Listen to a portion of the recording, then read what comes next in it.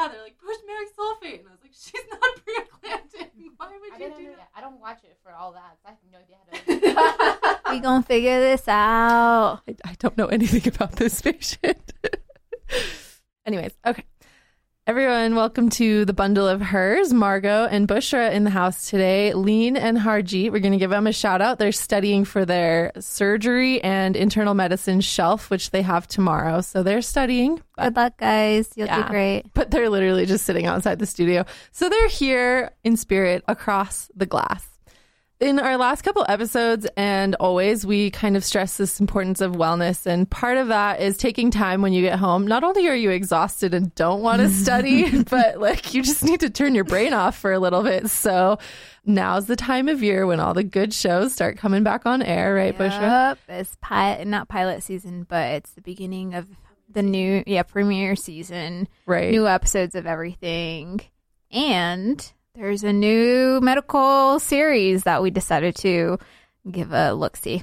Yes. It's called New Amsterdam, and it's supposed to be based on a public hospital, a failing public hospital in New York, and they kind of are exploring the retransformation, or what I imagine the rest of the series is going to be exploring the retransformation and development of this failing public hospital in New York City. So we gave it a watch, and we're going to talk about it today just from our perspective and like what we liked and didn't like. And as a side note, Grey's Anatomy starts again tonight. So I will be watching. Same. Because like you just can't go wrong. 14 seasons? Yeah. Or 15 now? I don't know. You can't be a great show 15 seasons in without it being good. So true. So true. So we'll see if this new show, New Amsterdam, can hold up to Grey's Anatomy, because we probably have two of the biggest Grey's Anatomy's fans, at least at the University of Utah here. You know what? Funny story, though. Yesterday I was walking in the hospital, and there was like two nurses talking to each other, and one of them says, "Did you watch Grey's Anatomy?" And then the other one goes, "Oh, it's not until Thursday. It's only Wednesday." And I so badly want to say, I know, right, girl? So sad when it's Wednesday and you wish it was Thursday. But we did have this New Amsterdam show to watch, and I think it started out pretty interesting for me. The scene of this new medical director coming into, well, it didn't exactly start this way, but the scene that kind of grabbed my attention is when the new medical director walked into an auditorium full of physicians at this failing hospital, and he said, "How can I help?"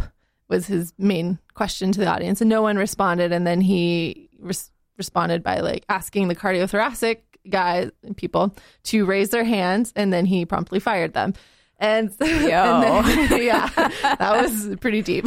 Yeah, imagine just coming in, new hospital, you're the new guy, new director, and you just fire a straight up whole department. Yeah. That takes some guts. Totally. But then that got me thinking. I was like, what if this main character, this supposed hero that's swooping in to allegedly save this hospital, was a woman, and she had just fired the whole cardiothoracic department? Do you think that all those majority men physicians would have gotten up, and in real life and then in the show, would that still have been as captivating? I think it probably would have been more captivating. And you know what? You brought up that the auditorium was filled with mostly male physicians. I didn't even realize that until you just brought it up. I think to be like a strong woman in a position of power and to exercise that power is a rare thing.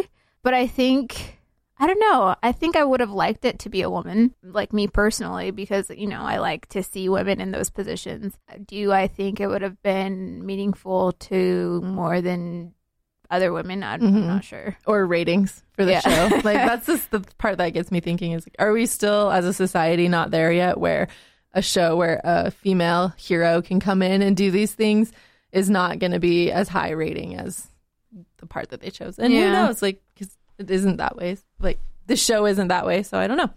But that was kind of like how it started for me, and it caught my attention and got me thinking in that regard. But I did like this, how can I help? And then the main doctor, this doctor that's swooping in to save the hospital allegedly, he also said, we are the system and we need to change it. And that also really resonated with me because I feel like in medical school and like maybe in our whole education, we're kind of meant to think that we're in the system and we can't change it. And things just get done to us and the curriculum is the way it is. And you just have to do it and jump through these hoops. And you kind of feel hopeless and build the mentality that there is no way to change and it's just the system's fault. But this kind of new perspective is like, no, we are the system, we are the voice, and we can change it if we want. I don't know if you got that same feeling, Bushra. I mean, I definitely got it from the show's perspective, but in my head, like, it's a show. Right. It's not real life. And, like, part of me is all like, yeah, right, somebody's going to come in and, like, just fire a whole department. And, you know, I don't know. Like, I wish real life was more like that. Harji always says this. You can't change a system. You have to dismantle it and rebuild from the foundation up. Mm-hmm. I think in that regard, it was a bit too idealistic, which it's a TV show. It's fiction. Mm-hmm. It's not real life. But yeah. But don't you think in a sense that is what he was doing by firing the whole department? He was tearing it down and then keeping the one doctor, Floyd Reynolds, the one doctor who had the lowest quote unquote billing rates because he was only doing cardiothoracic surgery on the patients that actually needed it. Mm-hmm. And so this new Dr. Goodwin recognized that, well, he was told by another doctor to re-look at Dr. Reynolds' track record of this. And so in a way, to me, it does seem like he tore down the system and then like is now starting with this new perspective and new foundation. But sense. Again, it is idealistic. There's no way it would ever be kosher and passed by HR department to just walk in and fire people. I know. A lot of people were on the phone with their lawyers. Did you see that? One thing that Dr. Reynolds tells Dr. Goodwin is that, hey, they're not just going to let you come in and start helping people. And then Dr. Goodwin says, well, we should do as much as we can before they catch on to us. And I thought that was more like aligned with real life. Let's just do, I was going to swear. Let's just do stuff before we get caught and help as many people as we can. I feel like that was more real. I think that is true. And usually when you do that and there's a positive outcome at the end, then you don't get in as much trouble and people start to change their mindset and be like, start thinking, oh, maybe that is the right way to do it. So I think you're right. Yeah. That is maybe more realistic. And then the other doctor, Dr. Bloom, who's an emergency medicine doctor, in answering Dr. Goodwin's question of like, how can I help you? And she says, let's get rid of the waiting room. Mm-hmm. I thought about it and I was all like, that's so idealistic to be like, hey, no waiting rooms. But like emergency rooms are usually filled with patients. So if there's no waiting room, what are, the incoming patients, what are they supposed, I don't know, man. Yeah. That kind of thinking got my ideas about like how Airbnb and Uber kind of came into these systems, into these industries and totally disrupted the system and the way of thinking. Because before Uber, it was like always taxi drivers. And if you wanted to drive people for a living, you were going to be a taxi driver and go through that system. And they had a very almost monopoly and you had to rent the car and there wasn't very good benefits and treatment of their drivers. But now all of a sudden, Uber, you can be your own driver and the customers were even more satisfied. So it's like, what kind of what app can we start basically to decrease waiting times in the ER? We should start on that. Totally. We'll probably make a lot of money. Have to pay our loans off right away. But that kind of thinking, I was like, it seems like somebody eventually is going to think of it, and then we're all going to be like, well, duh. So we need to start that app. I feel like the character that they're trying to portray with her is she's a department head for emergency medicine. Mm-hmm. She is a brilliant physician in her own right. She, she's not afraid to like disrupt social norms or whatever. So I really liked her character. So we find out in this episode that Dr. Bloom and Dr. Reynolds, who is the new head of the cardiothoracic unit, you want to talk about their relationship? Yeah, so we don't really know too much about their past history, only that maybe they're having a swirl. So to speak. Got together maybe once or twice before, but this kind of dialogue that they end up having about Dr. Reynolds turning her offers and requests for a drink down because he only wants to date Black women. And he is also Black identifying, we assume from the show. Well, he hasn't said it. He's Black. He's Black. Thanks for sure. It's okay. No need to be PC. Okay. He's Black. And he tells her, I want to date a Black woman, essentially because he grew up on the TV with these football players who had white women on their arms, and that was very disenfranchising to his mother and his sister and the Black women around him. And so he didn't want to fall prey to that same stereotype. And that was kind of a new perspective for me. I think, I don't know, is that something that you've heard of before, had this conversation about? Oh, yeah. I mean, even I'm Somali, which is in East Africa, we're Black too. But, most Somali people date other Somalis. It's easier. We have the same culture. We have usually the same religion. Our parents probably interact with each other. We all speak the same language, that kind of thing, right? Cultural sameness. Mm-hmm. And when he said, I want to marry a Black woman, I kind of understood where he was coming from that perspective. And I'm glad that she challenged him on that, because what did he say? He goes, well, I love Black women. And then she goes, well, I love Black women too, but I don't see any Black women asking you on a date. And then she's like, I still don't understand. Literally, I'm here asking you out. I don't know. It's not organic. He's turning her down for not because he wants to turn her down, but it's just this is how I always imagined my life would be. And then he says something along the lines of I want my children to be Black.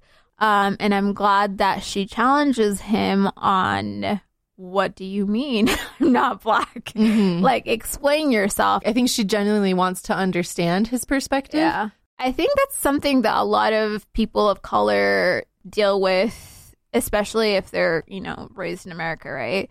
Interracial relationships. I think it's probably easier to date within your own culture, within your own community, because it is easier. It is just based off of fundamental family values. I know that our families are probably going to mesh well, and there isn't going to be that, I don't want to call it awkward, but the navigating of different cultures. And trying to smooth things out so they fit. And sometimes people don't necessarily fit into that family dynamic as easily as you'd think. It's also interesting too, because they obviously did have some chemistry, allegedly. In the actors Not don't that actually I have could see on TV, chemistry, but they did have this moment together where, and I think we're supposed to get the perception that he does like her, and he's having this internal struggle of wanting to date and marry a Black woman, but just for that principle of marrying a Black woman and denying her, even though he may actually like her. And so there's kind of this navigation of, I know you don't like the word navigate, I'll stop using it. There's kind of this exploration of... That's a good one, exploration. There's an exploration of your own personal needs and wants and desires and attractions, and then your principles and your values and all of this other background that plays into it when you're in a long-term relationship. And I don't think those things are going to be mutually exclusive because he dates a white woman, then his values don't match up. Right. You know what I mean? Right. And I think it's good to challenge yourselves when you have those kind of set ideals or principles in place. What would it mean for you to go against that? Does that mean you're a bad person? What does it mean for your lifestyle? Is it worth turning away from everything that you believe in? And that's a case-by-case basis for everybody. And I think that's kind of what he's dealing with in the situation. Mm-hmm. So it's definitely very good luck to them. Honestly, I didn't see any chemistry between the two. Yeah. It kind of came out of the blue. Yeah. It's definitely, we'll see. I think it was forced for the script, personally. I agree. And then on the same vein, while we're talking about Dr. Bloom, who, as we already mentioned, is the chief of the emergency department, there's a scene where she's in with this boy from Liberia who maybe has Ebola, and she goes in there. He starts crashing, and she goes in there to help him, and then freaking Dr. Good is yelling at her what to do from the outside. I'm like, she's the chief of the ED. I think she knows what to do. Like, she doesn't need a man to tell her what to do. Go back for a second and talk about the scene? Yeah. Because, the kid is in isolation because they think he has Ebola virus, right? And she has to basically get suited up in, like, hazmat wear so she doesn't get the virus. And she was like, oh, the patient's crashing. I'm not going to bother doing that. And goes into the room. I had a huge issue with that. Yeah. I had a huge issue with that. I get it. It's sensationalization. Heroism. For the TV or whatever. But, like, you don't expose yourself to danger. You have to, I don't know. I feel like protocols are there for a reason. And medical shows showing doctors breaking these protocols, like that just like annoys me to no end when I see that on these shows. And I don't think it sets a good example for young, impressionable people who are watching these shows. Okay, so she gets into the room. She's exposed to the virus, and she's trying to resuscitate this kid. I didn't get the same so I think impression as you. As like, oh, he's telling her what to do. I think she's in there by herself, and he can see things that she can't because she's focused on the patient. She's by herself. And, like, they had a disagreement about, like, how much adrenaline they called it. Nobody called it. How much epi to give the patient. And she's like, oh, it's too much. And the doctor goes, no, like, with this virus, you can give 10 mics or however many it was. But it wasn't even Ebola anyways. It's like, he's just mansplaining to her. I honestly didn't get that from part of it. the issue I had is that they kind of portrayed her in panic mode. It was part of the reason why she didn't even finish putting on her full hazmat suit. Is like she just saw the patient coding and was like, I need to get in there, and panicked, as females are typically portrayed in Hollywood as like irrational and panicky. So she runs in there and is trying to save him, and like doesn't even know how much adrenaline to give him. And then this calm doctor, of course, he's like calmly putting on a suit while he's explaining, oh, get that adrenaline out of that drawer and do 20. And I was just like, this is not helping. I don't know. That's why I took issue with it. But I see your side too. I don't know. I guess maybe I was just like, oh, like the patient's crashing. And then there's one person that can see from literally outside looking in. Yeah. And she's like up close and personal. She gets, airway. And she's bagging the patient. And he's like, he's going to need epi because his like blood pressure and his heart rate was tanking. Yeah. And I don't know. I felt like it was a collaborative effort. That's fair. I could be too hyper-focused on it. That's why we have different perspectives. That's true. We were watching two different shows, girl. Also, if you have Ebola and you start the hemorrhagic vomiting, you're already dead. There's no need for a doctor to go in there. Like, let's be honest. And also, if you have Lassa virus, which he actually did have, you're not doing that. So just a side note. Let's transition to the third prominent doctor in the show, who's the neurologist, Dr. Kapoor. And his interesting patient is a patient who presents to the emergency room with Parkinson's. So no, she presented dead. That's true. They were, getting ready to with death. So basically, she was in rigor mortis. She had stiff joints, right? And she's in the emergency room. So they thought, oh, like she's dead. They didn't have like a heartbeat or anything like that. And Dr. Bloom realizes that she's like taking breaths or something. Mm-hmm. Anyway, they resuscitate her. And they take her up to neurology, and like literally this case is so weird because they literally thought she was dead. And Dr. Kapoor is tasked with diagnosing this patient, kind of investigating and figuring out what's wrong with her. His main thing, which I really love, is, and he says this to the patient's husband, we're going to take it slowly. We're going to talk about literally everything. I want to know your story, your wife's story. Basically, get a really good history is what he's trying to do. And within the history, he finds out that she was taking haloperidol, which is an antipsychotic for depression. She was diagnosed with Parkinson's disease, and she was basically taking a bunch of other meds. To the patient's husband's frustration, he's not really doing anything for the patient. Dr. Goodwin eventually gets involved, and Dr. Goodwin is the new director for the hospital, and basically is like, well, I'm taking this patient over because you're obviously not doing your job. Very aptly, Dr. Kapoor says, well, if I would have just started treating her for Parkinson's disease, she does not have Parkinson's disease, she would have gone into cardiac arrest and died. And then he shows him like imaging a former PET scan that she had, and she had like specks or something in the mediastinum. I didn't even see those on I was like, what are they looking at? And then Dr. Goodwin says, oh, that's artifact. And Dr. Kapoor says, nah, dude, she got malignant thymoma.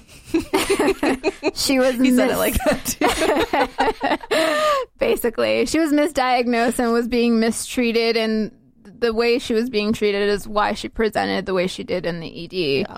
The fact that he took his time to figure out what was going, to literally investigate, he bought her more time than what she would have had if he continued treating for Parkinson's disease. And I loved his arc of the story because he made a point to say, taking your time is not necessarily a bad thing in medicine. To take things step by step, to do things one at a time is not a bad thing in medicine, because we are trained to, like, you know, be fast, be efficient. And sometimes those things lead us to missing steps and missing clues. And that definitely resonated with me. Right now I'm in family medicine, and I feel like you have a quote unquote 15-minute time slot to do a very complicated chronic care management patient visit. And you can't do it in 15 minutes. And I feel so rushed every day, literally running from patient room to patient room. And I just wonder how many things are going undiagnosed or unheard and falling like that patients aren't getting to talk to their providers about, because we are in this healthcare system that is so about efficiency and time. And this is, like you said, a very nice step back into sometimes it's okay if you don't see a result right away, but to take time and think about it and ask those questions. Yeah, most of the time a good history is all you need, right? Yeah. While we're on the topic of Dr. Kapoor, one thing I didn't like that he said, because this patient was being treated for depression with haloperidol, which in real life you don't do, by the way, but that she has this sort of history of being misdiagnosed with depression and depression that is resistant to medication. When they finally discovered what she had and how she had been misdiagnosed, he said, you have a strong and resilient mind. I'm sorry you were led to believe otherwise. And that kind of hit a nerve with me, because it's talking about if you have depression, then your mind is not resilient and strong. But that's not the message that we need to be sending about mental health, is that these people who do and are actually suffering from depression can be just as resilient and strong, even though they have depression. And so a depressed person is not a broken person, and they are not a non-resilient person. And I just would want to reiterate that. And I didn't like that message that they sent. But I do agree with you, Bushra. I love Dr. Kapoor's character and his approach to medicine in general. On that note, I think there is a lot more in this episode that we could talk about, and we don't have time, but this episode just seemed really glued together. They threw a lot of things in there, and it was jumpy. And yeah, it wasn't as seamless as I like for a show to be. It was hard to follow. I think there were too many things going on in the first episode. I might get some flack for saying this, but I feel like they just put in things into the show to be maybe controversial or to be like, oh, we're like so 21st century where you think about all the things. There was a little kid from Liberia who might be a terrorist. The new director who's trying to achieve all the things and he also has cancer. There was, the immigrant woman. Oh, sorry, spoiler alert. The woman who was misdiagnosed with Parkinson's disease, and she's also an illegal immigrant. Right. And there's several other things, and I'm like... Too much. Yeah. Yeah, and I also thought that the show didn't even address insurance and non-insurance, which is what I thought the whole premise of it being a public hospital was going to even address in the first place. So yeah, it felt like I was doing a homework assignment watching this show. And I don't know that I'll watch episode 2. Okay, that was going to be my next question. So of the medical shows that you will be watching this fall, what are they in order of priority? Grey's Anatomy. Mm-hmm. We stand for Grey's Anatomy. Yep. I think the second one is going to be The Good Doctor. I would agree with that. That's about it. Yeah, don't watch The Resident. It's not worth your time. And then just for our producer, we'll put Chicago Med on there as number She's 3. Obsessed. All right, so that's a wrap on our review of the pilot of New Amsterdam. If you agree or disagree or want to even start a conversation about one of the pieces that we didn't touch on, drop us a line at Bundle of Hers on Instagram, on Facebook, or on Twitter. Catch you later. Send us a tweet. What was her G calling it? A twitch. She was calling it a twit. Don't twit us. Tweet us, please. Tweet-a-lee.